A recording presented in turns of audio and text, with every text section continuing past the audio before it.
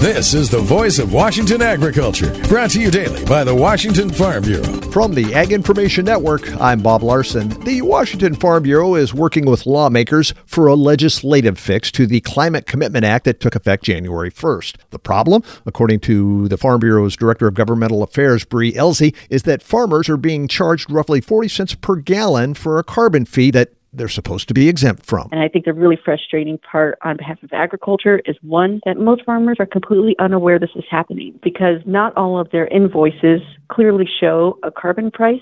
So a significant portion of agriculture has no idea they're even paying this. And then, Elsey says, the big question. And then two, how on earth was this program allowed to launch without all of those questions answered first? Because really it means if the end user is paying this fee, somebody is violating the law as it is currently written and should never have been allowed to go forward under those circumstances. So how long until we get answers? Well, first we have to identify what a legislative fix would look like.